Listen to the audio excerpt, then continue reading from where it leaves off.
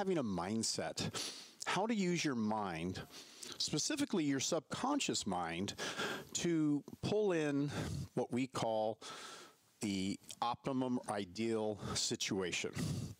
So let's do this right now. And I want you to patch in Mary right now. We're live. And what do I need to do here? Just click her on right here.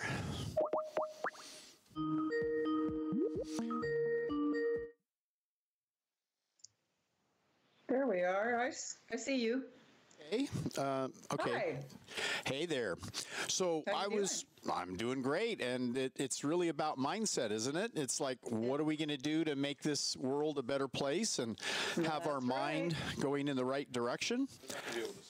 So, you know, Mary, I'm troubled by anxiety in the world, about fear, guilt, anger, and there's a lot of things going on in the world, but the truth is, all of it is between your ears. Everything we decide on starts with what we focus on and what we think about, and isn't that a big part of what we call neuroreprogramming, or that is getting to the deepest subconscious level where arguably 90% or more, 99% some say, of all behaviors and actions really are kind of auto-programmed from the time we're 5, 6, or 7 years old, pretty much, right? We run like programs.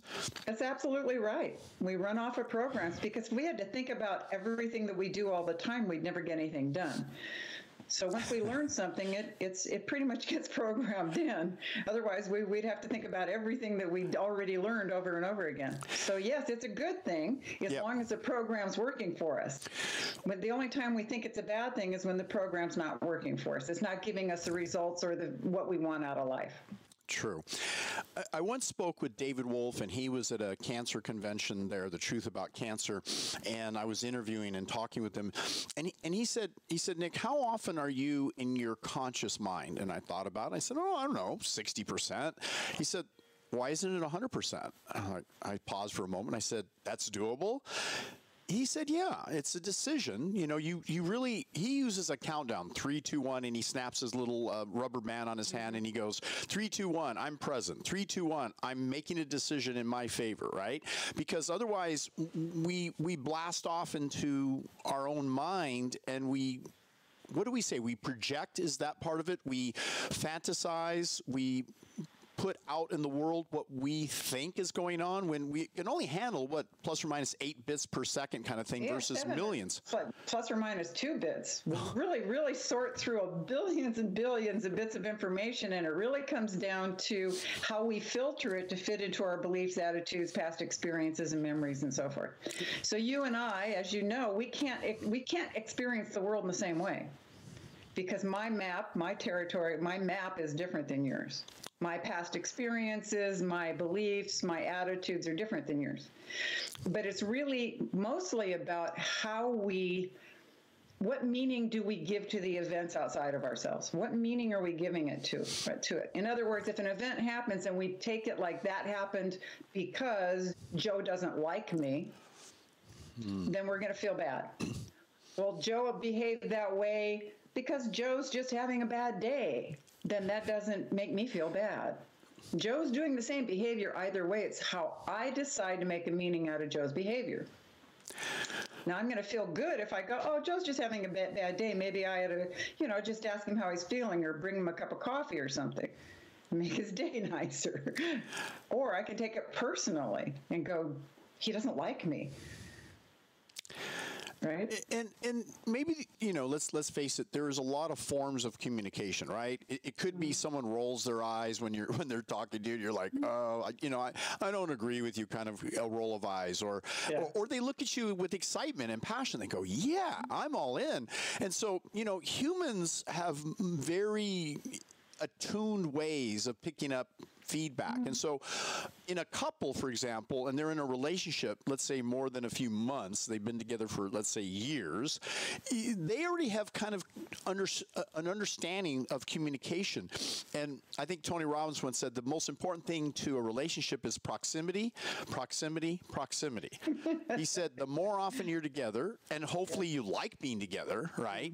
It's going to be a good situation. But the challenge is that some people are challenged with this other person in their life, and it kind of peters down into, excuse the pun, but into a sexless marriage. They're not intimate any longer. They're not kissing. They're not hugging like when they first met. And people say, oh, Nick, you think too much about making love and sex and all this stuff. But you know what? I mean, the truth is, when I wrote the book, Mastering Love, Sex, and Intimacy, I knew, just based on all my reading and the clients I've had, that there's a deep hurt and a lack of connection between many, many couples out there. Why otherwise is there more than a 50% divorce rate, right? I would agree, yeah. Yeah. Part of it's communication, and part of it is focusing on the relationship. We get diverted into other things, and we forget that that other relationship needs to be the core of our life, not something off the side of our life. There's a great saying that I learned from a female kahuna in Hawaii, and she said, you know, you can have anything you want in life. You can have everything you want, but you have to pay. And what you have to pay is attention. Wow. Or if you don't pay attention to a certain area of your life, you're going to pay with pain. So a lot of times we start taking people for granted. They love me, they're there, we're married, they're going to stay. Now I don't have to pay attention anymore to that relationship. In the beginning, we paid a lot of attention to the relationship.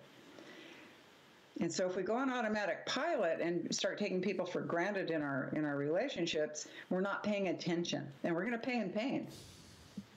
And it's really painful. Emotional pain. It's very pain. painful, yeah. It hurts. It hurts. And people say, oh, you can't hurt me with your words and this and that. Oh, yes, you can. But the reality is that, what is it stated? That individuals, you can go down your checklist of values, and so long as, to define for the viewers, so long as, let's say, you both value health, and you're both being at least respectful of, hey, I'm going to eat a certain way, I'm going to exercise, I'm going to make sure I get to sleep at a certain time. There's certain things that are rules for me. I call them rules. They have to happen, not occasionally like, oh, just, Nick, don't worry about it. Just order that milk and steak and eggs, and, just forget your diet for right now, for today. And then, okay, if I'm going to make that concession, how often am I going to make a concession for this other person? So for me, that's potentially not a deal breaker, but I'm saying, listen, thank you for offering me that food, and this is what I'm going to eat, because you and I have control over what goes into our mouth, into our body, right? We also have control of who we kiss, how often we kiss, and if we hold that person, and we respect their love language, kinesthetic, right? And if I'm not getting held and hugged, I feel like I'm not loved. And she may say, I love you, and I'm thinking, that's nice, but how come I don't get a hug? And my subconscious mind is going, hug me, please, hold me. And she's still talking, and I'm like, please hold me. I don't feel loved. Well, I think that dovetails right into a conversation I was having, a couple conversations I was having today, is that we each have a different love strategy. Yours is very kinesthetic. You like to be hugged, then you know you're loved. Well, your partner may not need that. So it's hard for that partner to understand that you need that. Right? So to them, to feel love, they want you to say it, or they want you to do things for them. Right. They don't need to be hugged all the time to feel it. So what I would do working with couples is teach them each other's love strategy, because we tend to do to others the way we like to be loved, and it may not be what it works for them. And it takes you standing back a minute and going, well, wait a minute, I like it this way and I need it this way. But maybe my partner doesn't. Maybe my partner feels loved when I do things for them, or I buy things for them, or I look at them a certain way and say something to them in a certain way. So a lot of it is just learning to respect and understand the way your other person feels loved, and see if you can do your best to realize that you may need to do it outside of your comfort zone. Tell them the way they like it. So your partner I would tell your partner, Nick feels most loved when you have a lot of physical contact with him. He likes a lot of physical contact. And that person goes, oh, well, I don't really need that much of that. In fact, too much of it kind of bothers me. Well, if you love Nick, you're going to make an effort to go give Nick a big hug and kiss every once in a while during the day, because that way he's going to know you love him. Right. Oh, okay. I can remember to do that. I mean, if it's hard for you, just set reminders on your phone. Go give Nick a hug. Go kiss him. And no, seriously, because your partner may not need that. That may not be something that's part of their love strategy. It's interesting. There's a friend of mine that calls me up and talks to me, and if I interrupt or, try and ask questions or start doing a narrative myself, I notice that on the days when I'm driving and this person's talking and she's just talking and talking, at the end of the conversation, I don't think I said one word. And then at the end, she'll say, oh, thank you so much for talking with me. And I'm like, okay, it was a one-sided conversation and we really didn't talk, but I heard you. And that's nice for her. She needed to be heard, right? Yeah. To be honest with you, a lot of my female clients, sometimes the men, but a lot of the female clients say, he doesn't listen. I'm not being heard. Yeah. I feel like I'm not being seen or heard by him. That's a big thing with a lot of my clients, and teaching the men to go, look, I know a lot of times she's going on and on and on, and really what the man wants to do is fix it, but what she wants to do is just talk it out. John Gray's really good about that. He really made that clear in Men Are for Mars, Women Are for Venus. And of course, he gave me a nice testimony to my book, Mastering Love, Sex, and Intimacy. And, he just said the practical guide for creating lasting love and intimacy provides new insights to make you a star in the bedroom. And so, John Gray, he's a very intuitive, very sharp. I mean, he's built his whole career on relationships.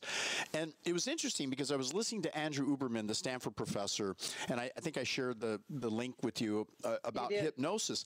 And he was kind of, maybe it was in that show or it was another one possibly, but because I listen to most every show it comes out. There's certain people I really like to listen to on a regular basis. They have a lot of good value, especially because I'm very science and biology based, and I love to tie in that science with. I noticed you picked the ones you send to me are very sciencey. Yeah. Yeah, and he was questioning this thing about love languages and so forth. He was like, I'm not so sure that's so important, but gosh, I mean, when you're into the trenches and you're dealing clinically with people like you do, Mary, and as I deal mostly in group audiences, it's huge. Well, what I found too is it's somewhat gender-based, but not always. I also have men that are external processors that I work with, and they just want to talk it out. I don't have to say much other than to validate what they're saying or to repeat back what they say to them, but they need to talk it out, and then they'll get an aha. Oh, I got it on their own, because they're external processors. In NLP, it's a meta program. Either you're an internal processor where you like to work things out inside yourself and then talk about it with someone, or you're an external processor where you just like to talk it out and have the other person listen and maybe ask a few questions. That's about it. Yeah. So with people struggling with this thing we call communication, at the deepest level, there's really this subconscious mind. And it's kind of a mystery, I think, to really everyone to an extent. I mean, even if you delve into it, I certainly once heard Deepak Chopra say, we are not our thoughts.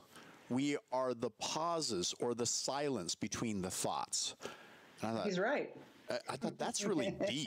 Like, okay, wait a minute. Does that mean that I can have new thoughts and I can direct my thoughts to be kind of resourcefully focused into something I want? So let's say I truly want to get in great shape. I really want to look good, regardless of my age. And we all know, we're not the spring chickens we were when we were, 18, 19 years old. But it doesn't mean when I look back when I was 20 years old and I was severely obese and, you know, weighed over 210 pounds, only 5'7.5", right? And I was carrying a massive amount of weight and my face looked puffed and inflamed. I had, you know, like a second chin. I was like, even my last name Delgado doesn't match because that means thin in Spanish. So genetically, I'm really supposed to be a thin guy. So I had this big belly, this kind of, you know, I felt like the Pillsbury Doughboy. I was just, everything was big. And I thought that was good because I wanted to play football. But when I realized, you know, my neck injury, I wasn't going to continue to be college and then pro football. I was carrying this extra weight and I had this limiting belief that I should never starve or lose weight that way by fasting because of an early bad experience in losing weight. So when it came clear to me that I had a stroke and my life, I was in imminent danger, that I needed to make a rapid change of some kind, and I turned to the science. Fortunately, I was lucky and I found a mentor, and I think most people who are successful eventually gravitate to a mentor or a group that's kind of teaching kind of what you want to know, what you already kind of believe in, right. But you've been told by the other side that no, it doesn't work that way, and you'll never attain, you know, that ideal weight. That's a genetic problem, and, you know, they make all these excuses, you know, and then the problem of exercise. Look, I don't have the energy exercise, so which comes first, the energy or the exercise? And I say the hormones. You get the hormones balanced, you have the energy, you want to exercise. You get the hormones balanced, you optimize the testosterone and so forth, and clear, you know, these metabolites, and then you want to make love, you know, and all of a sudden this relationship that you've been in for 10, 20 years as a sexless marriage all of a sudden comes to life, and hopefully your partner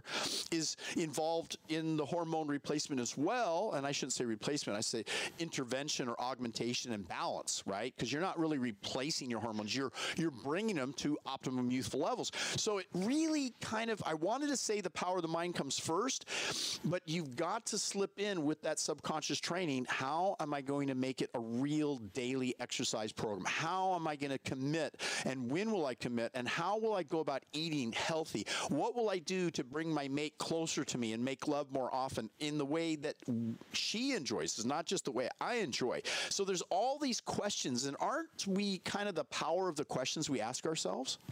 Absolutely.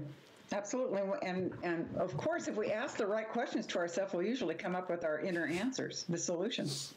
I love it. It's all about the right. One thing I tell my clients is never ask yourself why. Oh. Why am I? Oh, yeah. Why am I fat? Right. That way? Why? It'll take you down a rabbit hole of hell if you ask the why. It is. The good questions are when, how, or what. Okay, so give an example. What do I need to do to change this? How can I change this? Who do I need to talk to help me change this? Those are great questions. What kind of a support do I need for this? What kind of training do I need for this?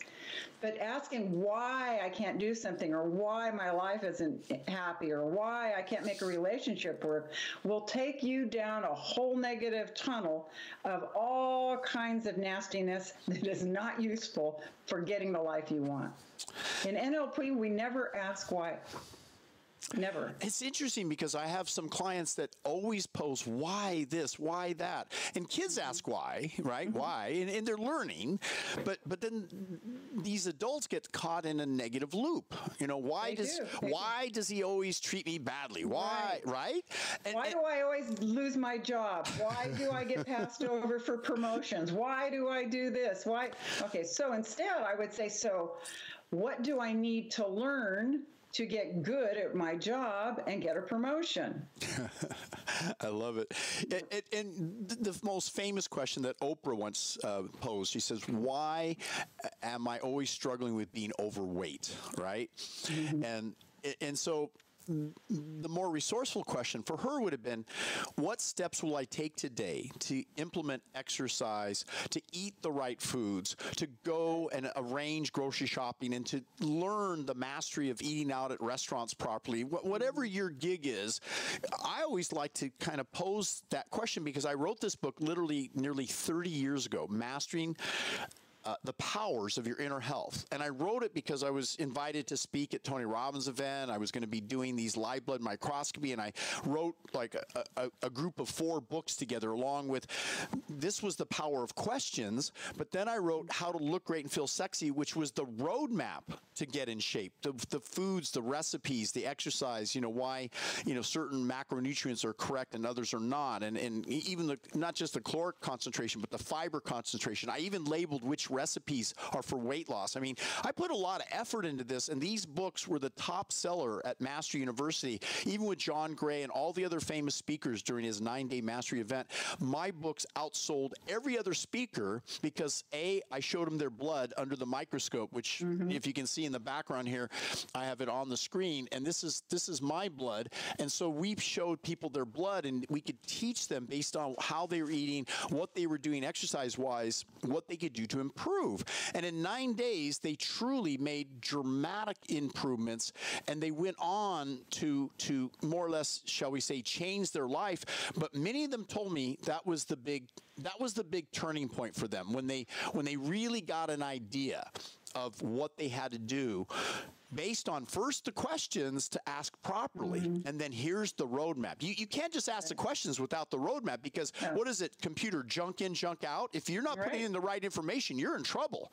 Right. True. It's very important to find the right information, the right mentors, the right teachers, the right information to get where you want to go. However, as you know, people can buy your book and put it on the shelf and then not do anything. Right? Could it be they're more of an Audible listener? I love Audible books myself. Could it be that they want little segments, like we have a coaching program now where we text them little inspirational, here's what you need to do today. Like you said, learn, take these steps, right? And so at the same time, the other book, because I said there was 4 books that we offered at Tony Robbins, was Grow Young and Slim, which was the manual. I remember that book. You wrote that a long time ago. Yeah, it was nearly 30 years ago as well. It's a great book. It's still current today. It's still a great book. It's all about hormones. It's all about, every aspect of health. And now my new book that will supersede or accompany this book is Disease Hacking, which is the update to this book. But we do have this book in ebook. Some people are telling me they're ordering the original book online. Like you said, it's still absolutely, completely correct. A lot of work went into that. But the key is these roadmaps. So what I wanted to integrate in today's session is how do we now help bypass critical thinking? Because people have this wall of believing, look, I've always been overweight. I've always done poorly in my relationships or my job or my career, and I just don't have the energy to do these things. And now we're giving these people the roadmap, and we want to embed this subtly and artfully, right? So their mind doesn't go, I don't believe you. That is bullshit. You're right. You're never going to lose weight. I agree with you. That your affirmation of saying I'm in great shape. Look at yourself in the mirror. You're not in great shape. Your mind is chattering, saying crazy stuff to you, right? It's defeating you for whatever crazy reason that you've never made that step. And that word never is what do they call a mood operator in NLP? It's a word that should never exist. Always, never. They say, well, you always tell me these things and you're never there on time. And then I go, I've been on time twice. Have I ever been on time? I've been on time at least once. Find one exception and the word doesn't apply any longer, right? Because that word's a little defeating, isn't it? Yeah. Well, Nick, I think because I know, I'll share, I struggled with an eating disorder. Okay. And like you, I got real fat, and then I was a binge starver. So I'd get real thin because I'd starve myself, and then I'd get fat, and then I'd get real thin, and then I'd get fat, and thin and fat, thin and fat. What I had to do was to deal with why I was doing that at the underlying emotional and unconscious reasons as to why I was doing it. I kept thinking I just needed a different diet, or I needed to try a new way of losing weight or staying. It was just crazy. It was craziness.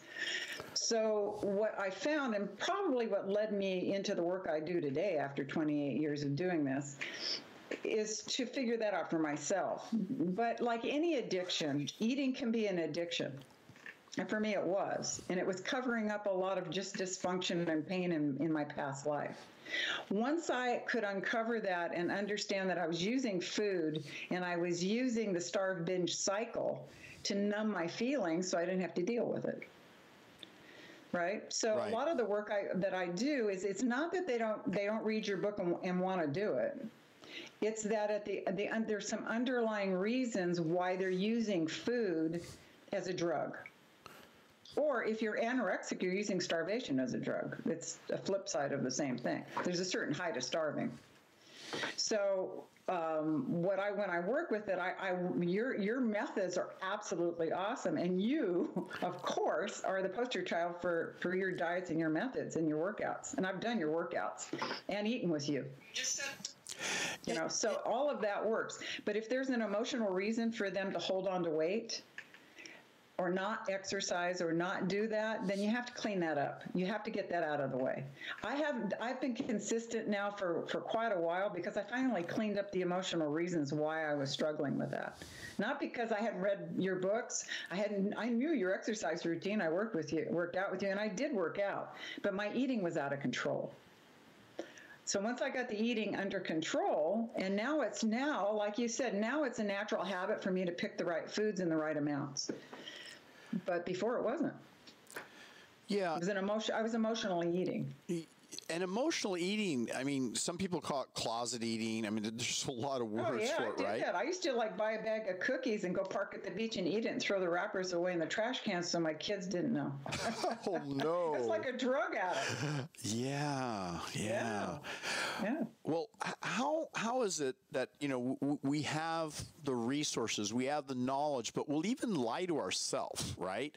Wow. It's tough because, that reality check, has to kind of face you right there. I tell people, look in the mirror, and whatever you've been doing for 5 years, if it's still the same or getting worse, whatever you're doing isn't working right now. That's right. Yeah. And usually that's when people reach out to me for coaching. Yeah. Is when they've struggled with it over and over and over, tried everything, and they're still not getting their results. That's when they'll usually show up. Wow. And I wonder, what is it going to take for people? A lot of people wait till that call of death, literally. I mean, some do, and some do. And it's unfortunate, or maybe they come into a place where they want to start dating again. Maybe they fresh off a divorce, or their loved one or lover passed on. These are the things that people cause drastic changes. But why not make that decision now to get into the subconscious mind? And what I find is that there is so much chatter around me that wants to pull me in the wrong direction, whether it be people or relatives or ex-friends or new friends or whatever it is, or the media, right? The media is classic, right? I just say, I just turn the media off. That maybe is not an option for some people because they're addicted to it. Or more importantly, I want to program in the things I want, right? Isn't that where we're at? Right, it is. First decide what you want. And next, get some desire for it. You have to really want it. To make change, you have to really want that thing. And then you have to figure out, well, why do I want it? What is it that I want? And I know, and I've worked with other doctors with their patients about weight loss and eating correctly. The doctors want them to do it for their health, but most people do it because they want to look good. They want to be attractive, and they want to have energy, and they want to be attractive to partners. Right. So whatever your motivation is, for me, when I finally dealt with it, was I was more concerned with my blood sugar levels and the fact that I was getting too high up in the sugary part of it, even though I wasn't really eating a whole lot of sugar. I had to change my diet entirely to change that. And it's interesting, but you got an awakening because you were around doctors who were progressive and understood complementary medicine. Some people want to think of it as functional medicine, lifestyle medicine. All these are very positive directions because, traditional medicine will look at, you have this disease and now you have to take this drug or go and have this surgery, and people just walk down that pathway until their early demise, right? We look at it like, wait a minute, we were born on this planet to be healthy, happy, and look and feel great. And so really the truth is, what do we need to do to get into the right mindset, the right area? Well, first of all, it depends on what your motivation is. Mine was really to get healthy. For some people, it's to look good. So to figure out what it is, there's not a good, bad, or anything about that. Also, what I'm just going to bring this up is what I have found is traditional doctors that insurance pays for do not have the same skills as the functional doctors I've been to, the ones that are with A4M and so forth that you and I know, that are into more holistic forms of medicine. Right. And unfortunately, for a lot of people, they're expensive. You have to pay out of pocket. Well, expensive relative to, right? What's going to be the greater expense if you're pedaling backwards and always dealing with disease? I go, so look, yeah, okay, you can use your insurance for this doctor, but he's giving you a bunch of drugs and it's not really changing your lifestyle. It's not changing who you are. You are going to have to pay out of pocket for really healthy things. Now, for me, I don't begrudge any penny I pay for my health or my education. Because I take that with me wherever I go, my health and my education. Yeah, it's interesting that years ago, Jim Rohn, who was the mentor to Tony Robbins, said, look, you can make your car a university on wheels. Everywhere you drive in those days, we played education cassette tapes. And I literally have hundreds, if not maybe 1,000 audio cassette tapes, stored away somewhere here. Right. And then everyone went to a different digital format, which is fine.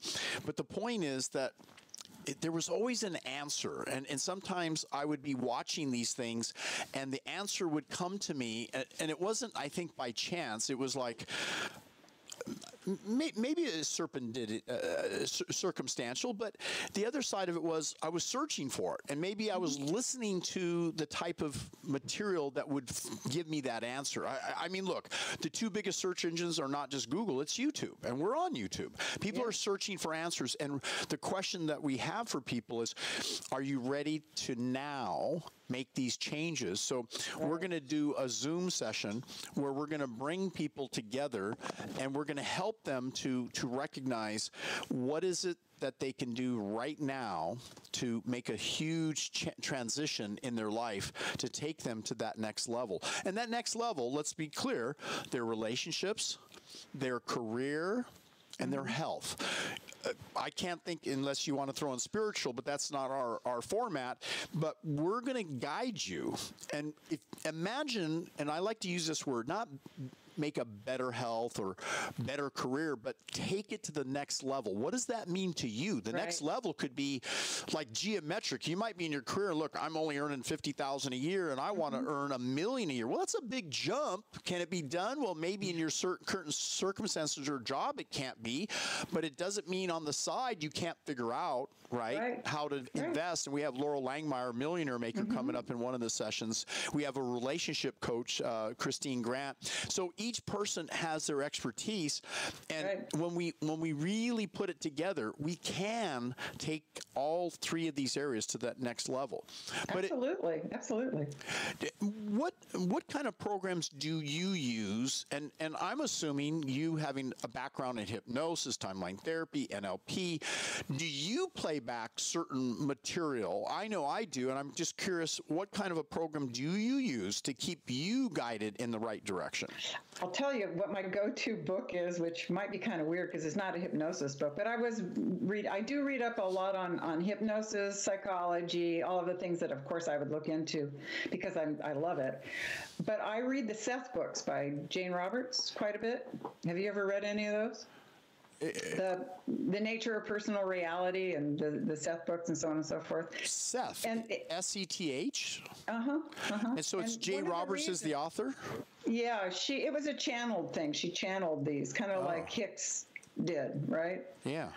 And the reason I like it is because it talks about how we create reality through the way that we think and what we believe. Okay. And our reality is very dependent on what we believe our reality is. Okay. So if I believe that I can do something, I'm going to be better at doing it. If I believe, even though I don't know how to do it perfectly right now, that I can learn and I can learn quickly, I will learn and I'll learn quickly. If I believe that I can be a thin, healthy person, even though I'm not right now, if I wasn't right now, but I believe that I can be, and I let go of the belief that I'm a fat person, because if I believe I'm a fat person, I'm going to keep being a fat person. Changing those beliefs and focusing on that new belief will create the reality. It'll also create the behavior and the thinking that goes with it.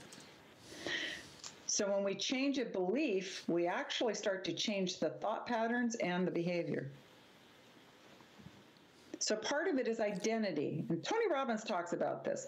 If you have an identity within yourself that I'm lazy, or I'm a fat person, or I can't learn, or I'm stupid, your behavior is going to show that, and so are your results.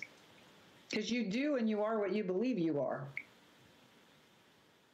So a lot of the work that I do, using timeline therapy primarily for belief change, but there's other techniques that I use. But first, people have to identify those core beliefs that are creating the behavior, creating the thought patterns that go along with it. So, Mary, imagine that you're trying to create a roadmap and your doctor has never done a full VIP complete hormone panel. And the doctors I work with, and we teach and we advocate doing a 24 urine test with 38 different hormone metabolites. We do a blood test with about 20 different lab levels for hormones. And when most doctors and clients come to see me and they bring me the lab work that their doctor did, and I look at it like can I say this?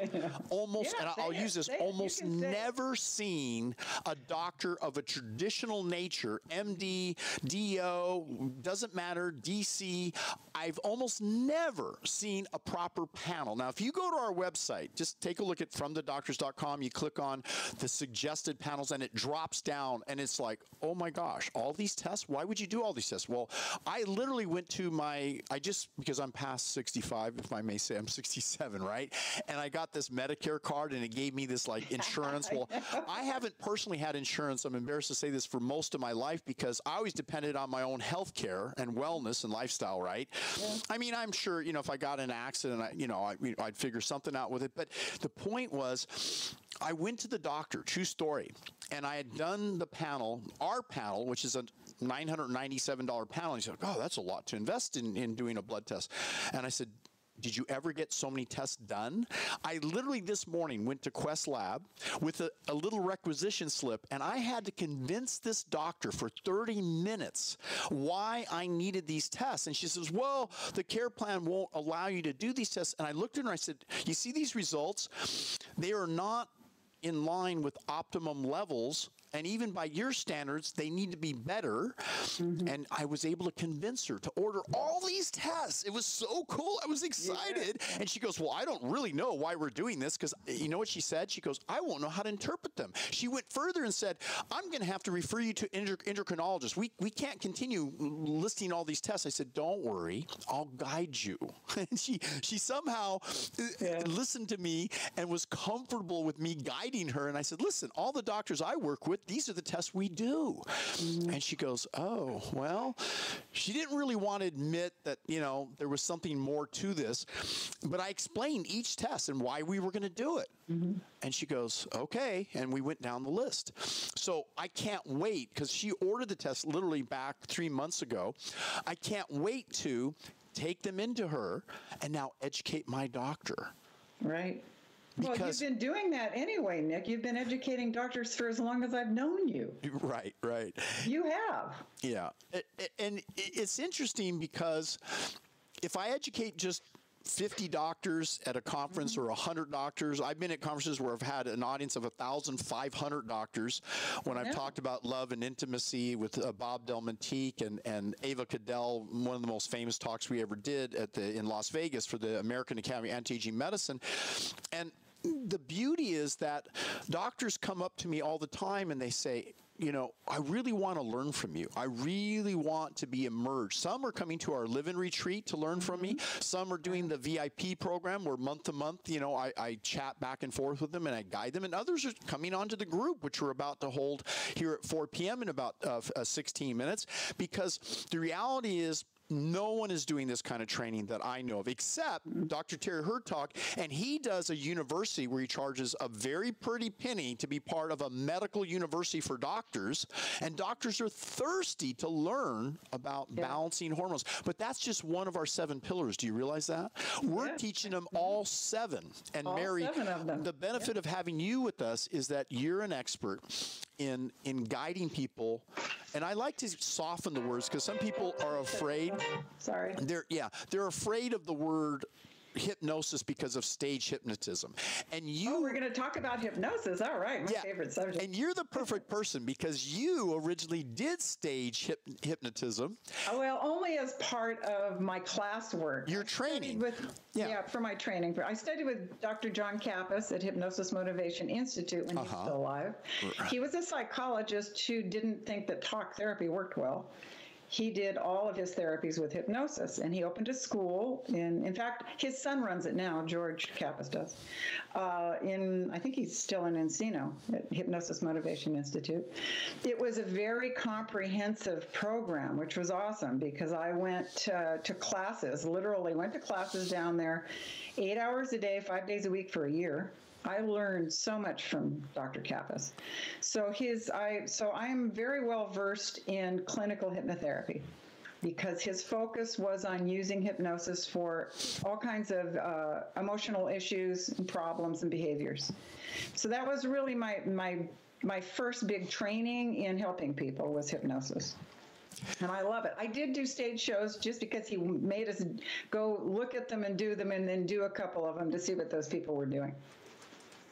Well, you bring up a great point, and I just want to kind of backtrack and mention this, and that is that when you bring people into the realm of hypnosis, they get worried because they hear stage hypnotism. There was a guest a few days ago on Andrew Uberman's broadcast, and he gets like 200,000 views, which is really a substantial number of people viewing in, and it's kind of exciting to think about it. But that being said, his guest was dispelling that this is not stage hypnotism. He even took issue. He said, look, I'm really discouraged and disappointed because people think that clinical hypnosis is somehow not appropriate. And he went to this long discussion about how he is a clinical PhD, a psychologist, that he was in the hospitals giving people guidance for reduction in anesthesia because pain can be reduced through hypnosis. And I never forgot, Mary, when I was with Tad James and I was learning like you were in those days. I'm not sure, did I predate you going to his sessions? I was there, or you were already there? I took my first training with him in 1996. Okay. I didn't go to work for him until 97.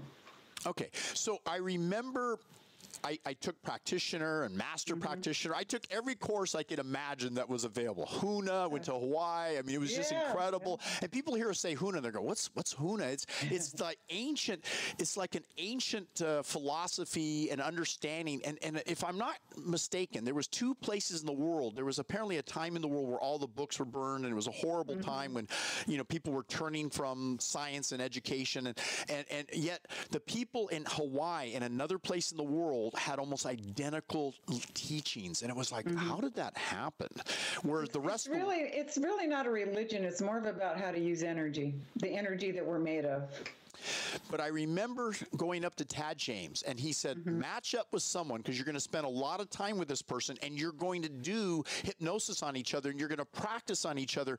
And I ran up to Tad first immediately, and I said, who's the best in the class? Who do I line up with? And he pointed her, and I ran to her fast. And I ran up to her, and I go, why does everyone say you're the best?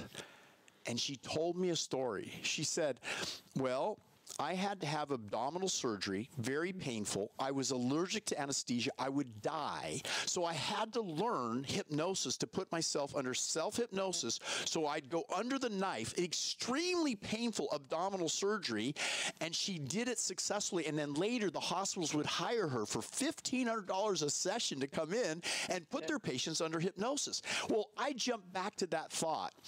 And I never forgot what she told me that I needed to learn, because I had already taken hypnosis at USC at the psychology with our professors. And I thought, this is, I'm still struggling with this because I was fighting it. My mind was going, I'm too strong. My mind's too smart. I can't go under, which is quite the opposite, because a certain percentage of people cannot be hypnotized, but only because they don't let themselves, I believe. They don't want to be.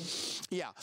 And so I turned to her and I said, why are you so good? She said, can you pretend? And I said, yes. Okay. And she goes, do you have kids? Are they good at pretending? I said, oh yeah, they're really good at pretending. If I say there's a pink elephant, they see the pink elephant.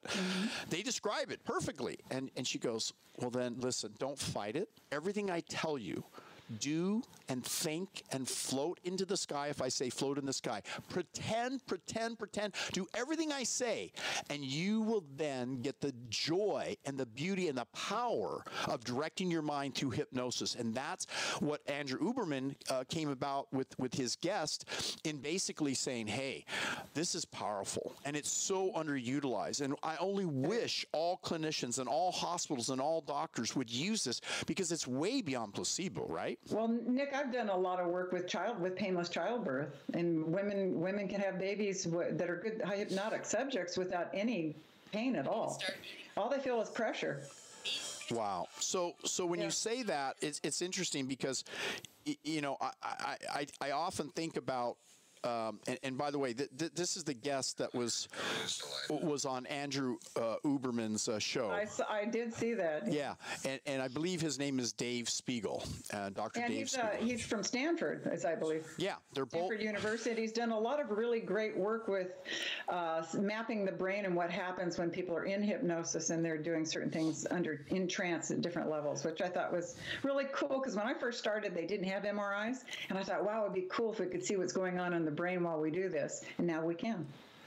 Yeah, and it is so cool, because, you know, with Dave Spiegel's work and Andrew Huberman bringing it to the forefront, you know, it takes people like ourselves who have been doing this clinically for years. You know, you go back 28 years now. Yeah, and I'm 20 plus years, and of course I've been in lifestyle medicine since you know, I was working with Tony Robbins in 1994, right. And that's when, with Tony Robbins, I went and found Richard Bandler, because I found out that was his teacher, and I thought, I don't want to just learn from Tony. I want to learn from the people he learned from.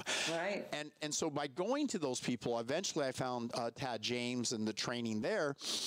But, you know, the beauty of it was, like, when I was listening to David Spiegel talk about how his father was a clinical hypnotist, and they would kind of really turn against him. They say, "Oh yeah, you can't be doing this in the hospital. This is going to ruin the situation. There's laws about this, and you can't do this to a child." And then he was asked a good question: can you hypnotize children?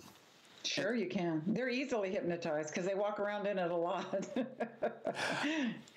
And like you said, it's a suspension of disbelief is what happens. Is that you simply follow the directions and use your guided imagination.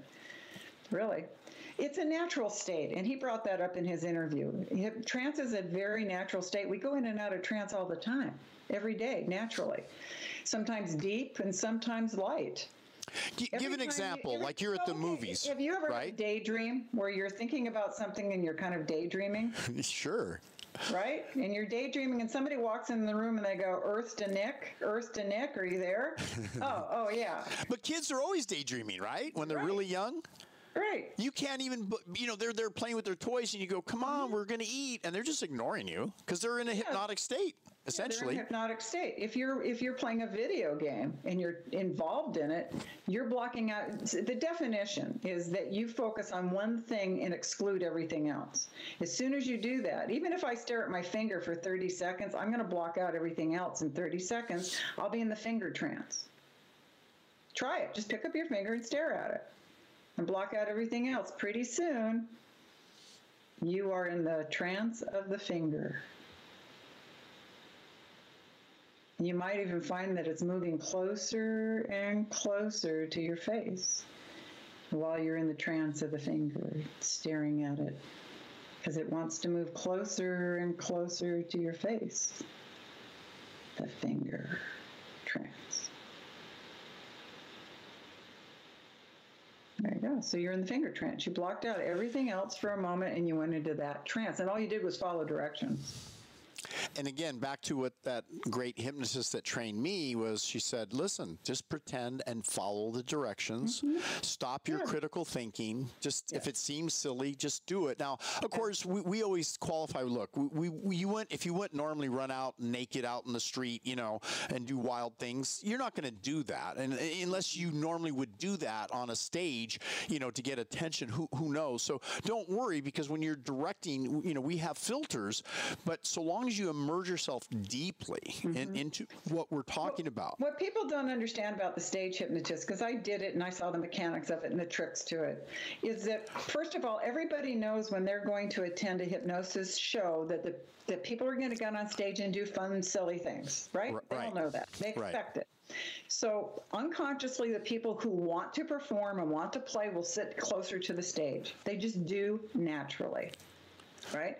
So then as a hypnotist, what you do is some suggestibility things so that you can see who's really suggestible to hypnosis. So you do a few suggestibility tests, and then you start kind of tapping on the people that you think are going to do well on stage, because you can tell that they're following your suggestibility tests. You get them up on stage, and then out of 10 people, you pick the best ones. You get rid of the rest, the ones that go deepest and want to be up there.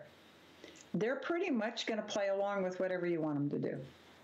It's a stacked deck. They're going to do it. Now, what I found in one show that I did was I had one girl who the suggestion I gave was outside of her values. If that happens, they just pop out of hypnosis. Okay. They don't accept it, and they come right out of hypnosis. They just won't accept it.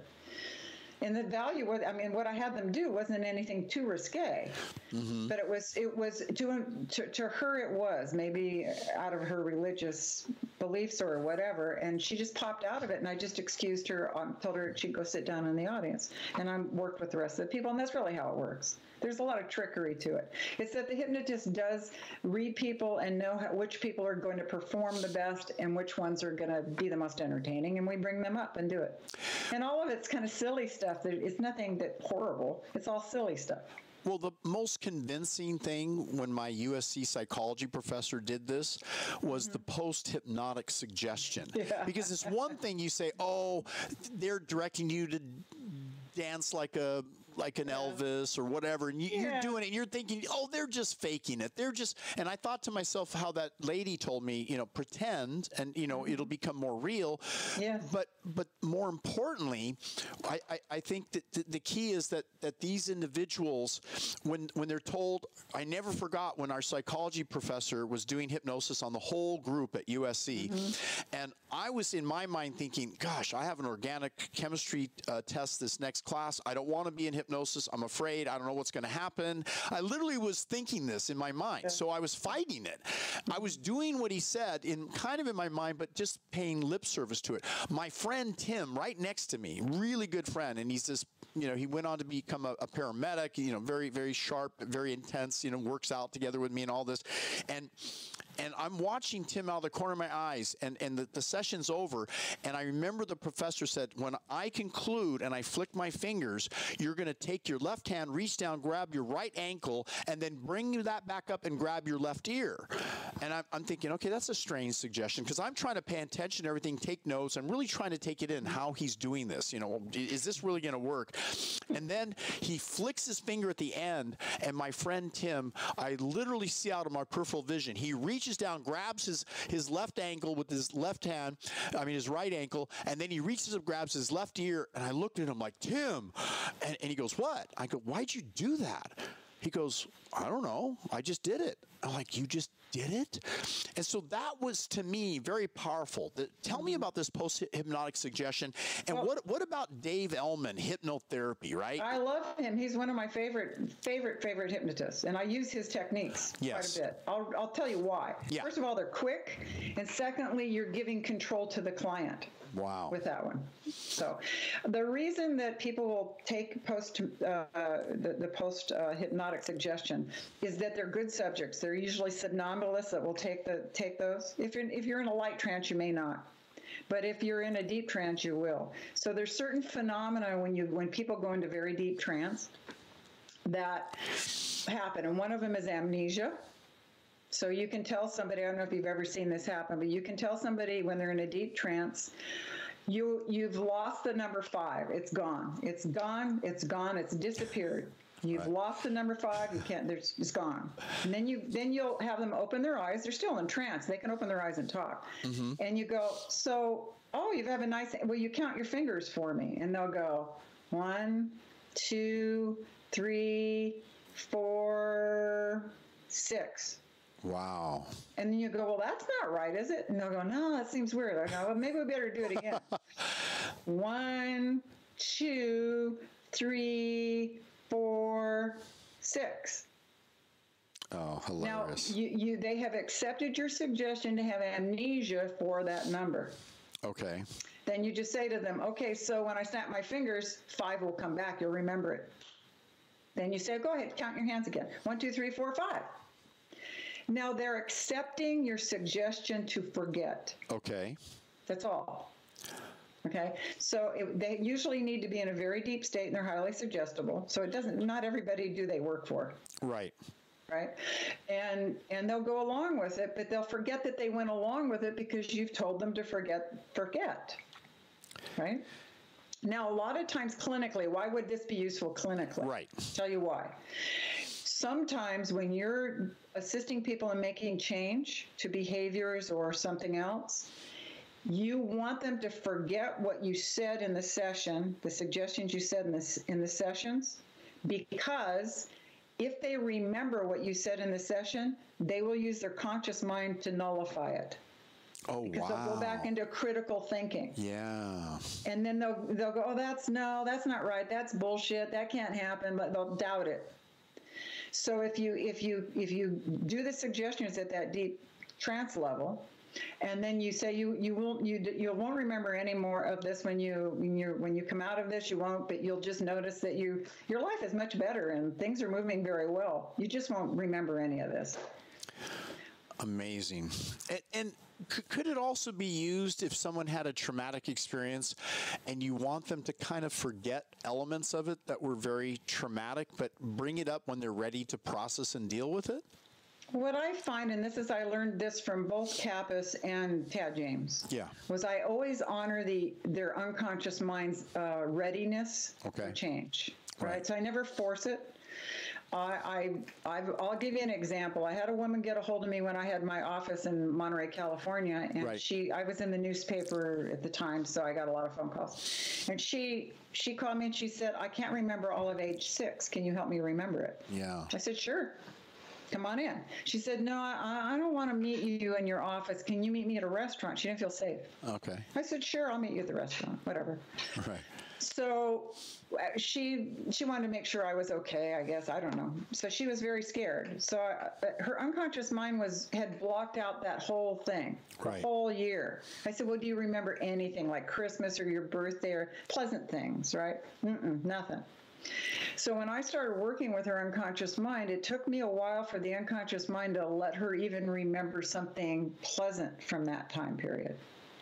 I had to work with her unconscious mind, letting it know, it's going to be safe because we're only going to remember some pleasant things, some good positive things that happened in that time. It took me about 3 or 4 sessions to where her unconscious mind would even let her remember the traumatic event that caused the blackout of the whole year. It wasn't ready, and it was fearful. She was fearful. Yeah.